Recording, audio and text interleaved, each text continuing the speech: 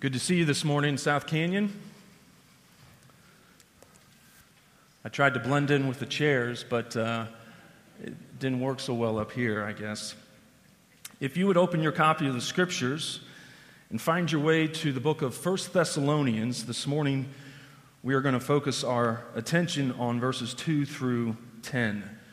There were some wisecracks last week about one verse, so I'm making up for it this week. We've got a lot more than just one.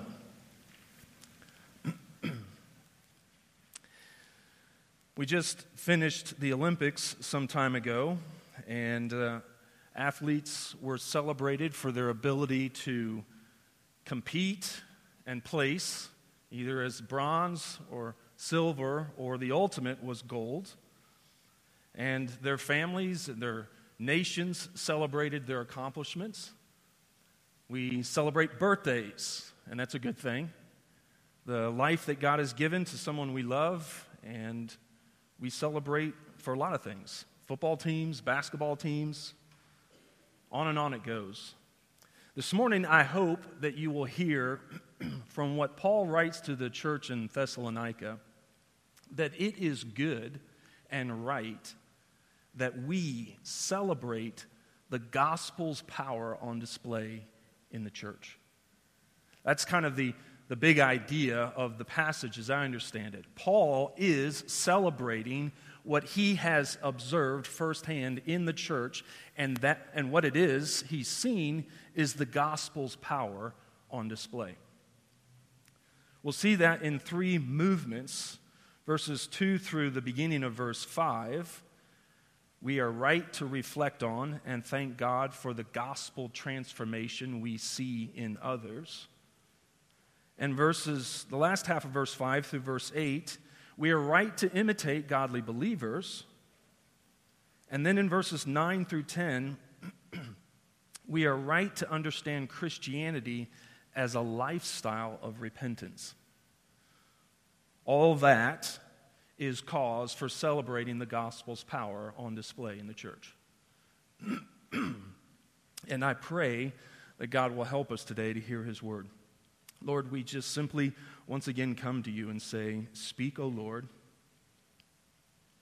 and help your people, help us to hear and obey.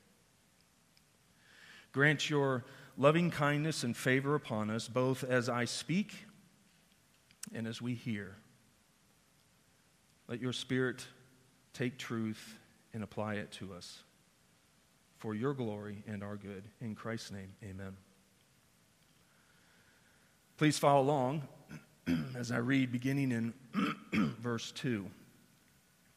We give thanks to God always for all of you, constantly mentioning you in our prayers, remembering before our God and Father your work of faith and labor of love and steadfastness of hope in our Lord Jesus Christ. For we know, brothers, loved by God, that He has chosen you, because our gospel came to you not only in word, but also in power and in the Holy Spirit and with full conviction. You know what kind of men we proved to be among you for your sake. And you became imitators of us and of the Lord. For you received the word in much affliction, with the joy of the Holy Spirit, so that you became an example to all the believers in Macedonia and in Achaia.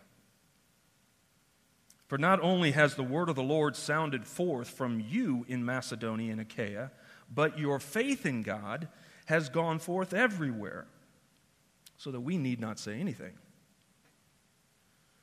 For they themselves report concerning us the kind of reception we had among you, and how you turned to God from idols to serve the living and true God, and to wait for His Son from heaven, whom He raised from the dead, Jesus, who delivers us from the wrath to come. This ends the reading of God's holy and inspired word, and may He write its truths upon all our hearts. So we see Paul speaks of his joy, his thankfulness for the gospel transformation in these believers. He's pointing us to a practice we should adopt as well. It is right and good to thank God for what we see him doing in the lives of others. Now, how do we do this? Looking at verses 2 and 3, he provides an answer. We ought to pray for one another. Simply, right? I mean, it's so obvious that it's almost embarrassing to have to say it, but this is a way in which we thank God for what he's doing in the lives of others. We simply praise God for it. We pray back to him our joy over it. I've long made a practice of using the church directory as my prayer prompter. I'm acclimating to a much larger ministry, more people, more praying. But based on the example of Paul and Christians through the ages, we pray for our brethren in our church. And we pray for our brethren in other churches. You'll hear this often in our pastoral prayers. Even today, praying for the church in Afghanistan, praying for Redeeming Grace, praying for other gospel works in churches around the world. I mean, that we should pray for one another is likely not news to us. But as we look at verse 3, we're also instructed by how to pray for one another. So it's not just pray for one another, but look at how Paul structured his prayers for these people. Looking at verse 3, he remembers before God and our Father your work of faith and labor of love and steadfastness of hope in our Lord Jesus Christ. Simply put, he's celebrating and praying to God in praise over the church's faithful work and witness, over the church's loving deeds. They care well for one another, and the church's enduring hope. This right here ought to be a pattern for each and every one of us. It should inform our prayer life as we pray for our brethren here at South Canyon and in Rapid City, or our brethren in Ankara, Turkey, or Afghanistan, or anywhere else. We ought to pray that Christians would be faithful witnesses of our Lord Jesus Christ. We ought to pray that they would walk with wisdom, that they would express the love of Christ, and that they would continue to trust Jesus is indeed coming, and he will reward his people. Why do we thank God? Why did Paul thank God for these people and for what they were doing? He thanked God because he could see the realities of the gospel at work in their lives. Now, if you're not aware of what God is doing in the lives of others, perhaps the fault is not with them, but it's with you. You know, the body working together, as we talked in our life class this morning, our combined session, it is intended that when I hurt my toe, my body feels it. And when one of us hurts, we should all hurt. When one of us rejoices, we should all rejoice because we're connected. And so if there is in your mind an absence of understanding of God's work in this great multitude of people, perhaps it's because you're not connected like you ought to be. That's a sobering reminder for us to invest in one another and to pursue relationships with one another. Paul, when he was in Thessalonica ministering the gospel to these believers, he saw their faith in practice, and now he has just received word from Timothy, according to chapter 3 in verses 1 through 8, that is continuing. Paul, they didn't stop when you left. They weren't just doing it while you were there to make sure they were crossing their T's and dotting their I's. No, they are actually doing this more and more, Paul. They are standing firm in the Lord, and Paul, in his own suffering, was so encouraged by this good report. And it led him to express his confidence, looking at verse 4, that God indeed loves this church, and he has chosen them to be his own people. I mean, if that's all you hear this morning as a Christian, that ought to get you excited. God loves you. God chose you. He made you his son, his daughter in the faith. Now, these believers not only received the good word, the good news in word, but notice what Paul says at the beginning of verse 5. But there was an accompanying sign of the power of the Holy Spirit. The Spirit actually didn't just say, okay, Paul, this is a strange new word that you're bringing to us, like the church or the unbelievers at the Mars Hill. This is a strange tale you're telling us. Maybe we'll hear a little bit more about this. That's not what took place. In fact, what Paul says is he saw the Holy Spirit bring understanding. That what Paul was saying was truth. The Holy Spirit brought convictional understanding. This is truth to order my life around. This is truth to die for. This is truth to live for. And there was this accompanying full-throated faith that the good news is indeed true. Now, I have an idea that there might be some here today who don't yet believe in the gospel. And perhaps you're inquiring, now let me check this out from a distance and see whether or not the gospel is true. Let me just say thank you for coming. We welcome non-Christians to attend our services, to watch Christians gathering together around God's word and submitting to the word and to one another and caring for one another. We want to be witnesses of God's rule on this earth. We want to be godly examples, and we welcome you in our services. But whether you showed up on your own or you came as the result of an invitation from a member at South Canyon, we thank you for coming. And it's our prayer that you would see and hear the good news, not just in word, but in power accompanied by the Holy Spirit. We want the transformation that the Spirit of God wrought in our lives to be your experience. To literally running hell-bent on doing what I want to, now my life is renewed. I'm free from sorrow, free from guilt, free from shame, and I'm set on a course of obedience and service. We want that for you. But the Spirit must bring that to your heart. Having godly desires coupled with obedience is the result of the Spirit's presence and power. You know, self-denial will take you so far.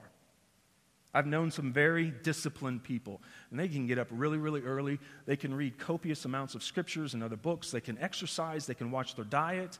They can make sure that they're busy with activities of doing good within the community, and that will take them so far. But then something unexpected happens, and all that discipline goes out the window.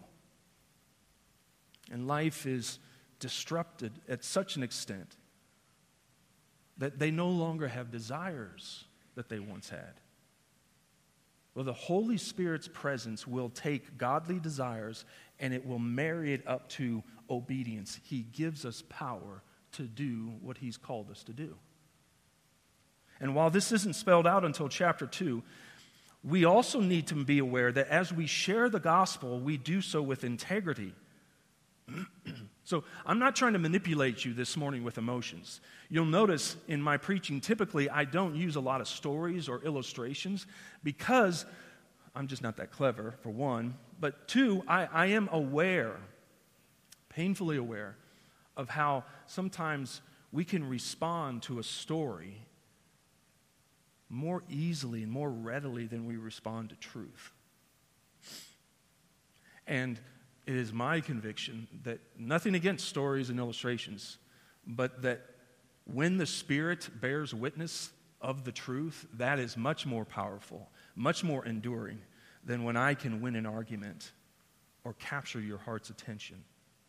Paul says, hey, we came to share the gospel with integrity. We weren't trying to manipulate people, nor did we share it for personal gain. It was out of the conviction that this indeed is the message of salvation that God has brought to the nations.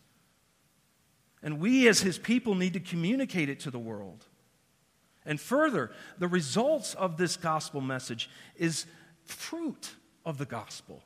And that fruit has come as the result of the Spirit, not our oratorical skills. It's not our wisdom, it's not our strength. We are simply doing what God has called us to do.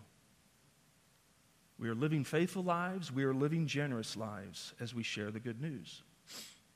So Paul is thanking God for what he sees, the transformation that's taken place in these people's lives. It is right for us to do that. And secondly, it is also right, as Paul goes on to say, for us to imitate godly believers. In an age where individualism is touted, I mean, you don't want to be just another person on TikTok. You have to be the person. You don't want to just have a YouTube channel. You want to have the YouTube channel. It's all about promoting yourself and setting yourself apart from everybody else. And Paul says in the end of verse 5 and the beginning of verse 6, that those who are genuinely converted become faithful examples of what it means to be a follower of Jesus. You became imitators of us, Paul says. You know what kind of people we were among you. You saw our lives and doctrine. We didn't just expose you to ourselves on Sunday and on the Sabbath or on a Sunday gathering, and we didn't just teach you something and then we cloistered ourselves away during the week and lived a different life. No, you watched both our teaching and our lives. They saw that Paul and his companions had integrity. They saw that they were loving and generous. And what that did was, it wasn't, we're going to start imitating Paul's gravelly voice. We're going to adopt Paul's favorite clothing line. We're going to buy the same sneakers that he wears. It was this, though. It modeled to them how Christians should conduct themselves. And so that is what they imitated from the apostle and his companions. This has been the practice of not only Christians, but people for millennia. You want an apprenticeship. You want to learn how to finish concrete, to be an electrician, to be a plumber, whatever it is. You want an apprenticeship in accounting or finance or administration. You go and get an apprenticeship, and then you learn from the one who is skilled in that trade, in that field, and you imitate them. This is the way it's always been. And somehow we think that by disconnecting ourselves from a tradition of imitation, what is good and right, that somehow we're better.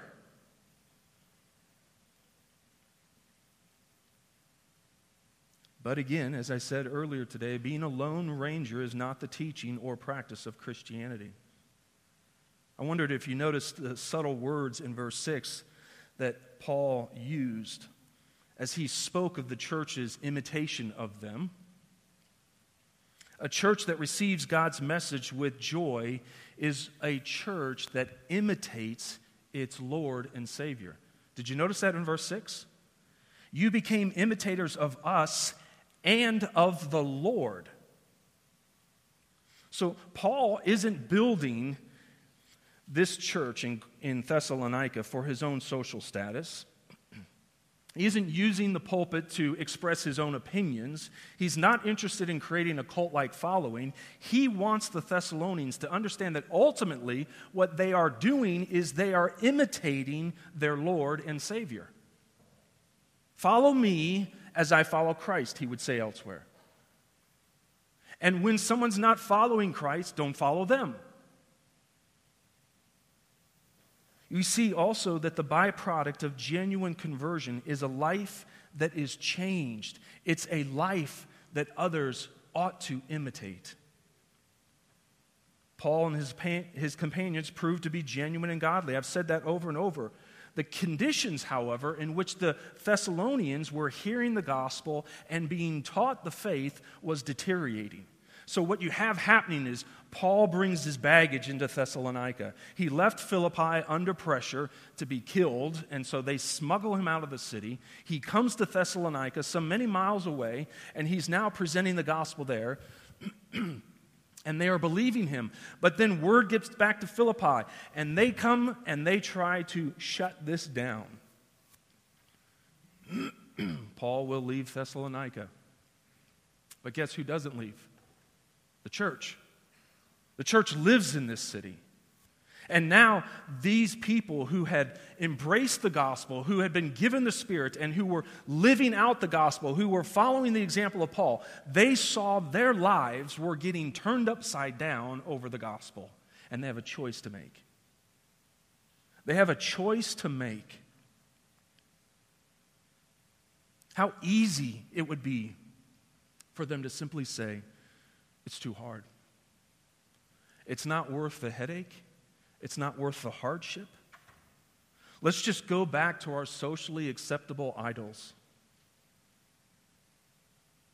But instead, they swam against the current. They held fast to the faith.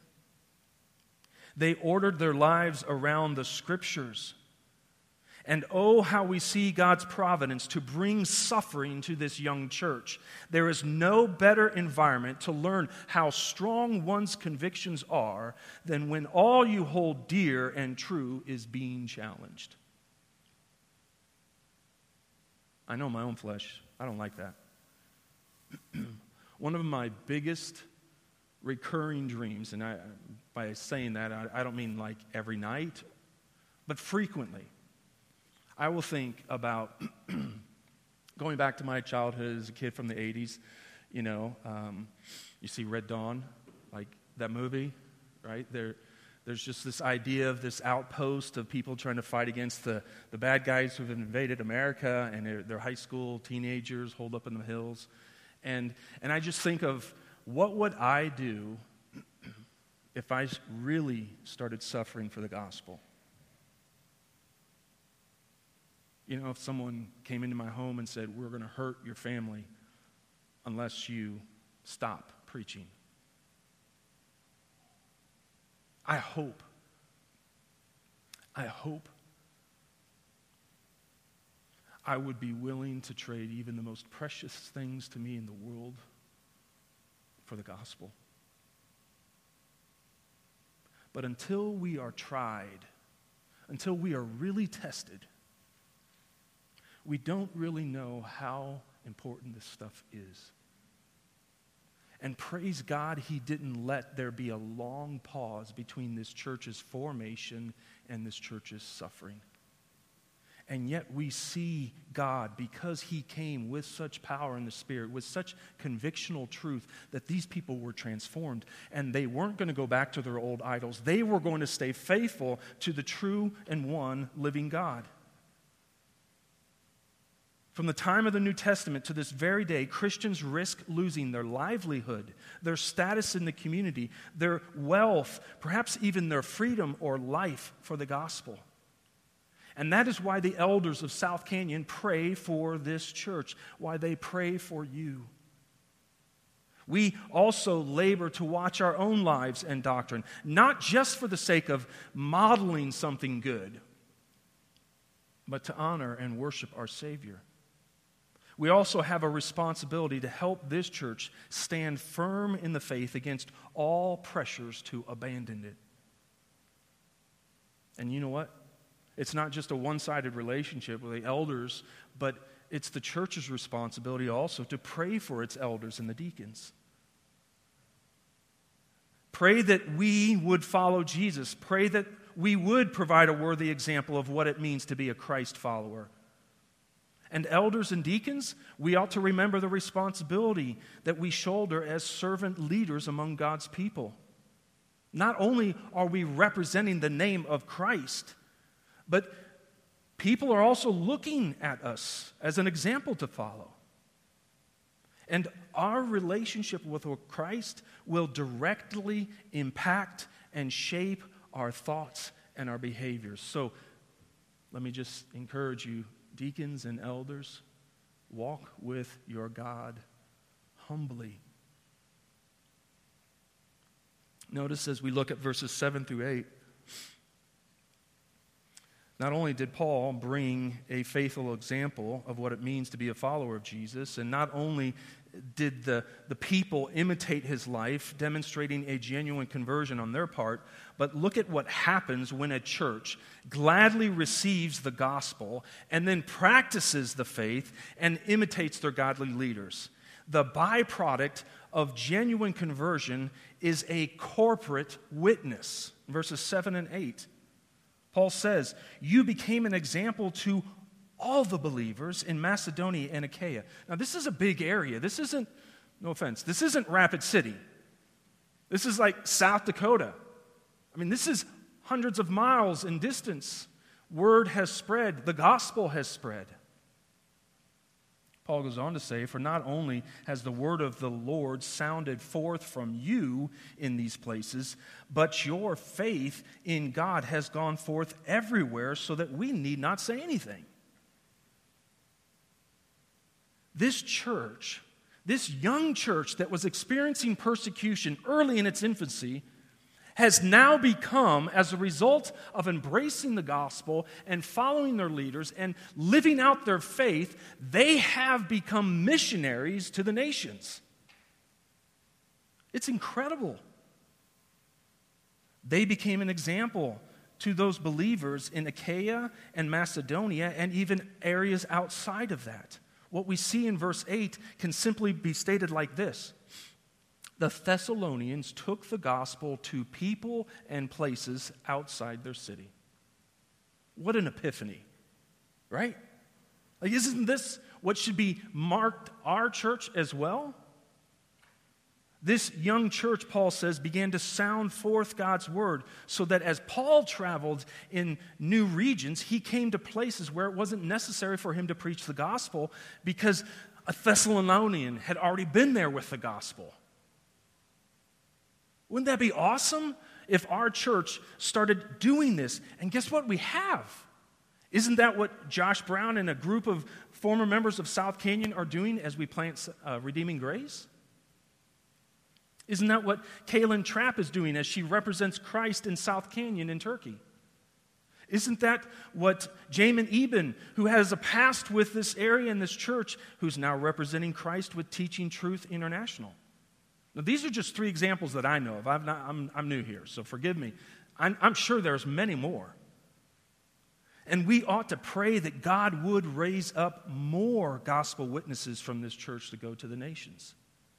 I mean, this is the natural thing. It isn't just that this church would grow and then we kind of just take care of our own, but that we would go and we would take the gospel.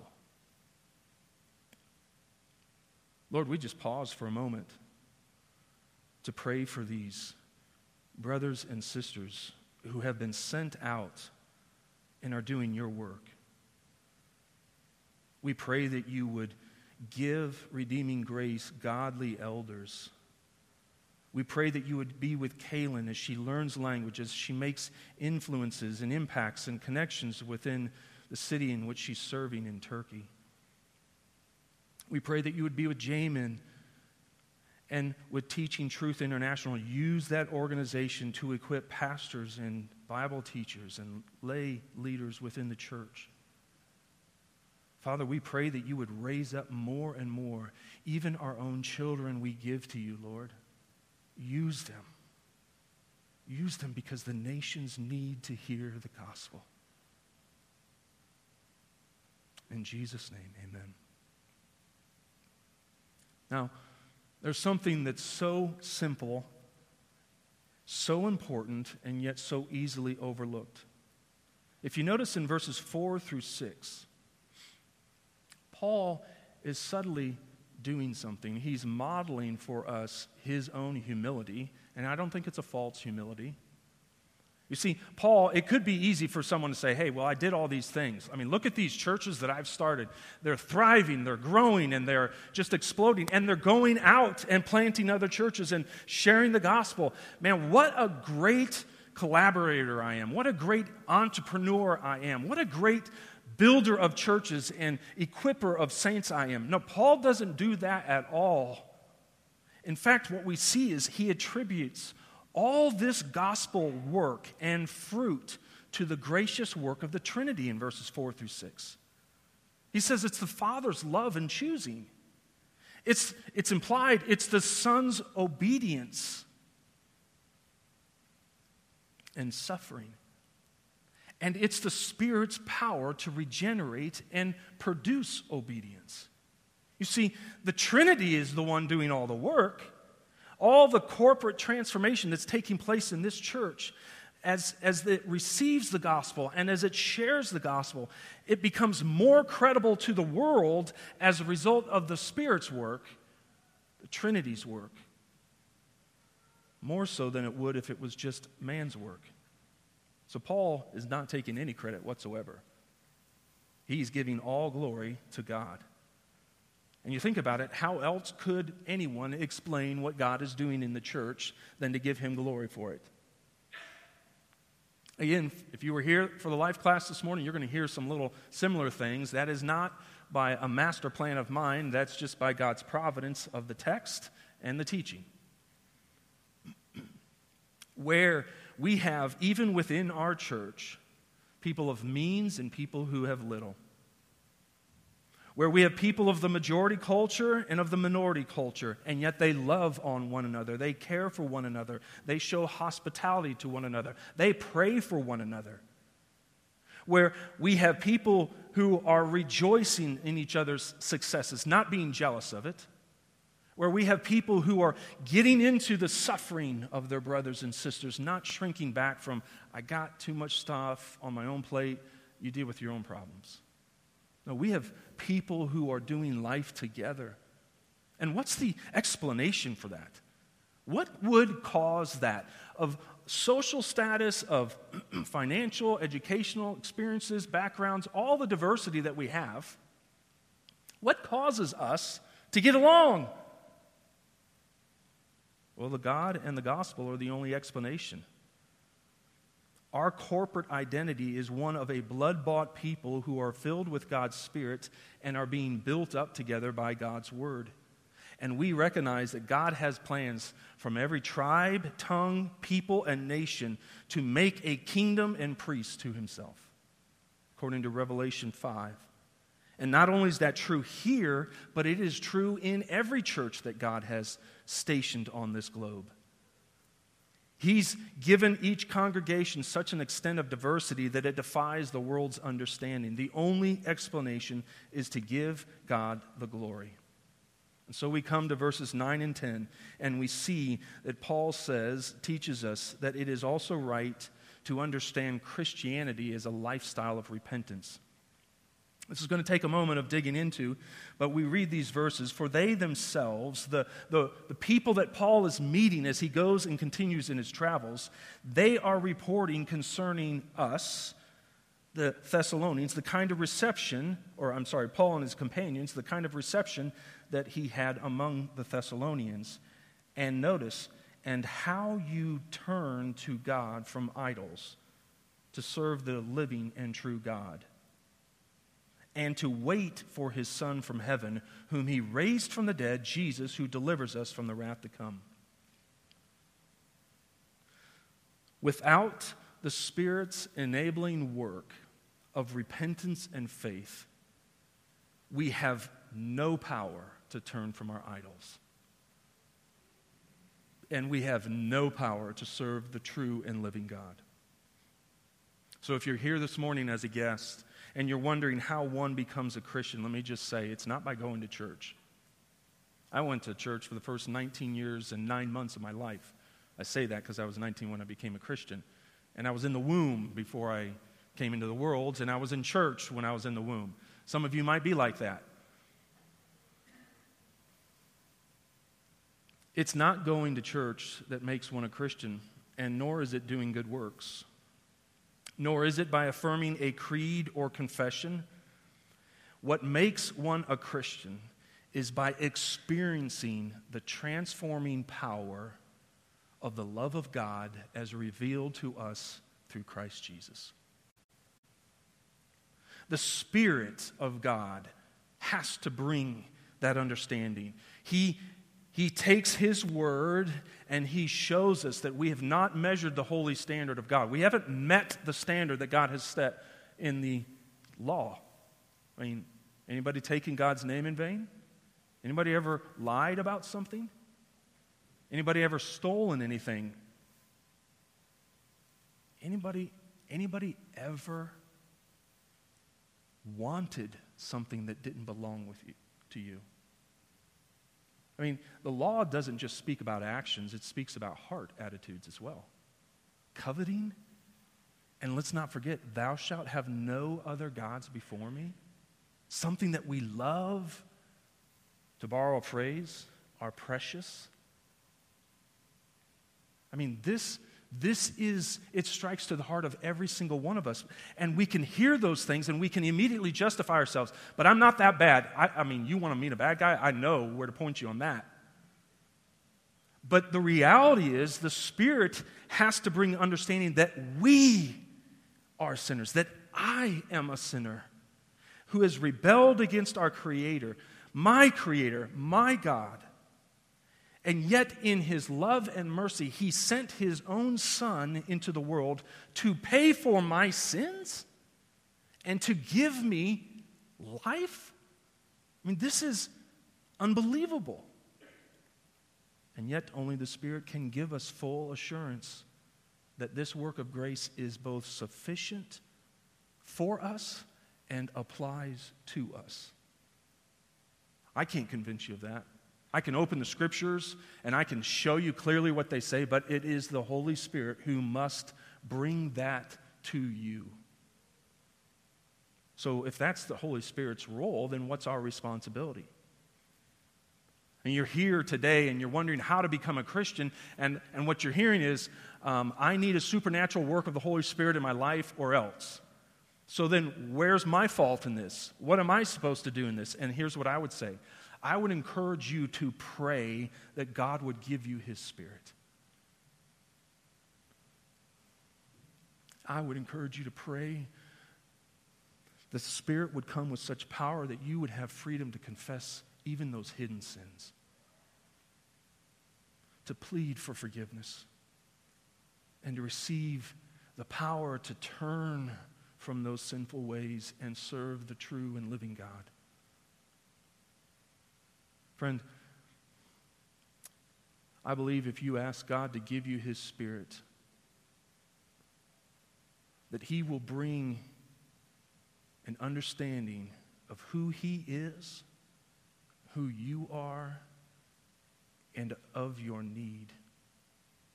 And then He will meet that need with His power. But you know what? Genuine repentance isn't just a one-time act.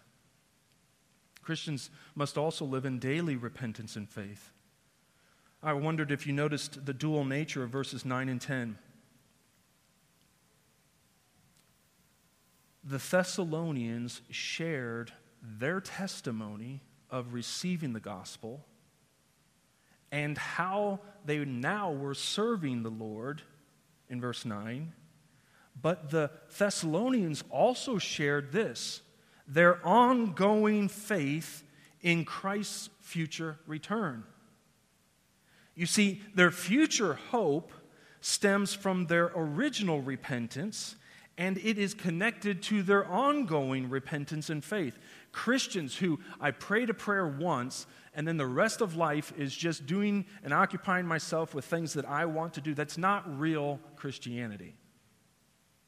Real Christianity means that I know that I'm forgiven from Christ. I don't know the day, but it was in January of 1992 where God smote my heart with powerful conviction.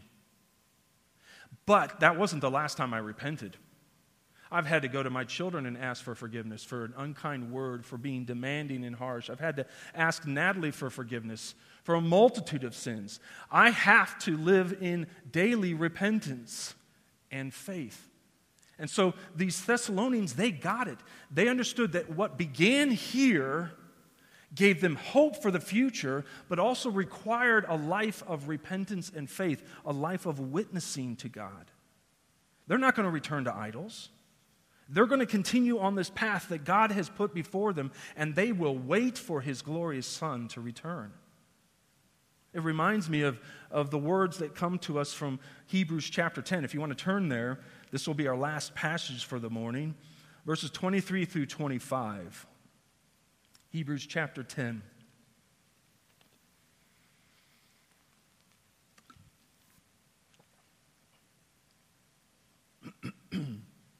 This marks out, I believe, that time between a dash, that old story of a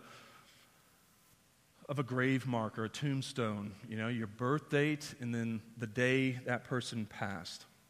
And it's just separated by a dash. So your dash, as it were, ought to be filled with the activities and the work and the joy and the glory and the hardship of what we read here in Hebrews chapter 10, verses 23 through 25. Let us hold fast the confession of our hope without wavering. For He who promised is faithful. And let us consider how to stir up one another to love and good works, not neglecting to meet together as is the habit of some, but encouraging one another, and all the more as you see the day drawing near. You see, for Christians, if we've encountered the forgiveness that is in Jesus Christ, our call is to persevere until the end. And thanks be to God that we don't persevere in our own strength. The Spirit helps us. But a profession of faith in Christ isn't just a one-time thing. It's a daily reality. Every day, we need to battle against the pull of the world that is calling us to forsake Jesus and trade Him for something new and better. Every day, we need to remind ourselves of the truth of Christ's claims and of the reality of the hope He offers to us. How do we do that? Well, God has given us the gift of His Spirit and His Word, and He's promised that if we are truly in Christ, no one shall be able to pluck them out of my hand. John 10. What is the normal way in which God enables His people to persevere? Well, according to verses 24 and 25, by not neglecting to meet together. You think the writer of Hebrews has the universal church in mind, in that sense? I mean, I'm here today. I can't meet with my brothers and sisters from Anderson in Indiana today. Not right now in this moment. So the meeting together is a local church. We will all be together someday, but not yet. I think the writer of Hebrews has in mind that Christians meeting together in local churches. How do we stay faithful until the end? Through our life together as a church. Something that's fundamentally corporate. It's not just individual, me and Jesus. Somebody once said that Christianity is personal, but it's not private. Right? Like God loves you. But that love is going to be seen by everybody, as we see here in our text, right? These Thessalonians, they weren't saved and then they hid away in their houses until the dust settled. They went out and they shared the gospel, and they kept meeting together, and they kept following Christ together. It was visible.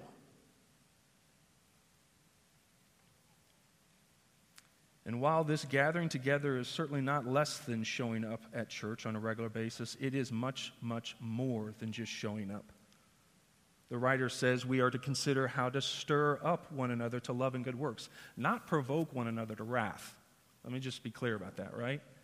We're not to pick at each other. We're not to make divisions and wrangle about traditions and genealogies and all these things that can divide us. Politics. We are to figure out ways to encourage one another to actually get better at loving one another and doing godly things. Well, isn't that a project for us to think about this afternoon? The love these Christians had for each other was earth-shattering. Later on, we would read in chapter 10 of Hebrews that they were partners with those who were exposed to reproach and affliction for the sake of the gospel. It kind of mirrors what we read in 1 Thessalonians about Paul and the church there. They were partners, even though both parties were suffering as a result of the gospel. We are called to maintain a faithfulness through good times and bad by forming within this local church a network of deep relationships, fueled not by our life station, but by the Word of God.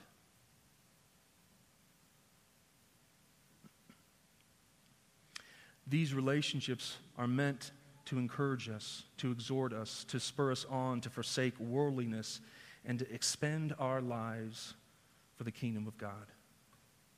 Now, the very nature of relationships is that they require commitment to flourish.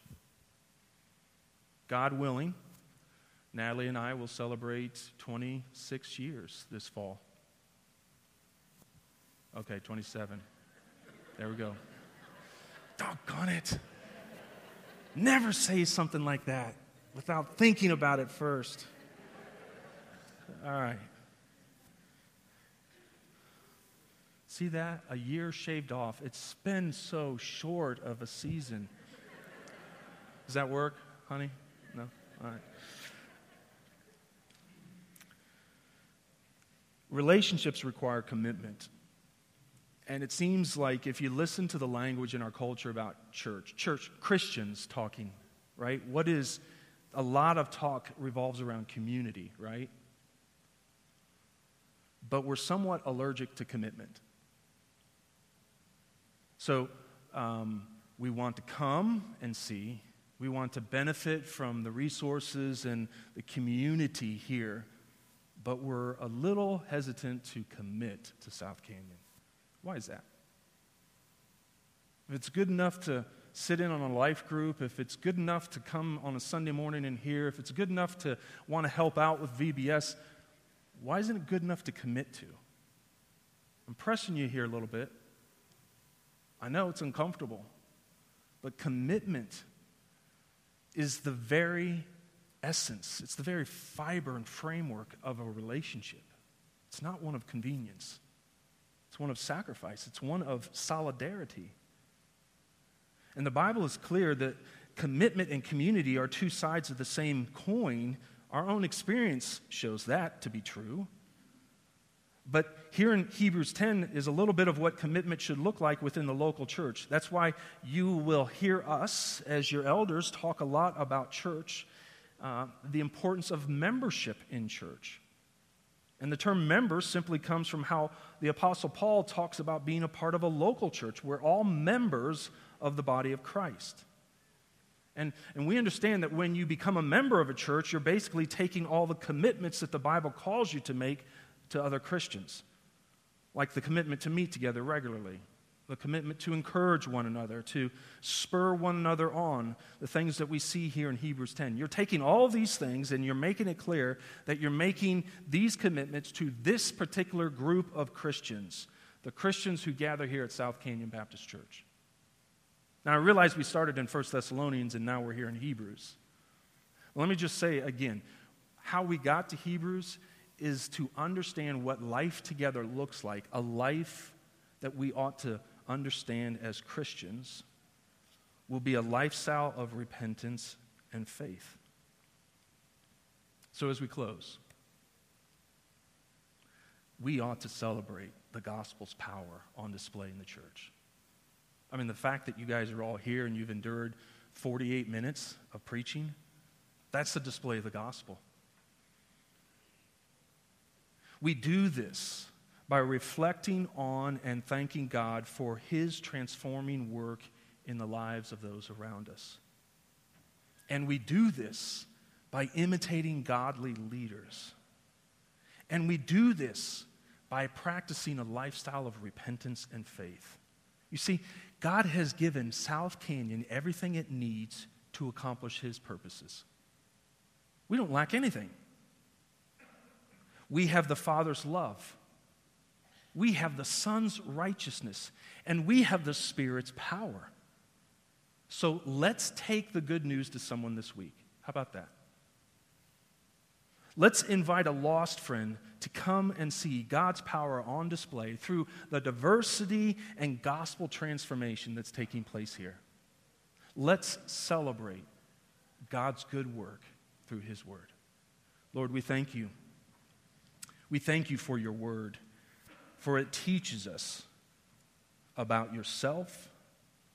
It reveals to us the glories of your character and of the cross of our Savior. It gives us hope and life eternal.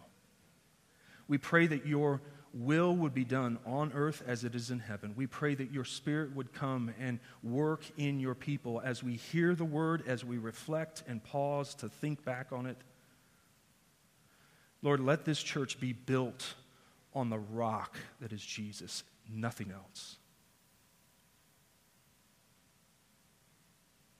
And let us celebrate your glory, your power, your work as it's being done in this church and around this world. In Jesus' name, amen.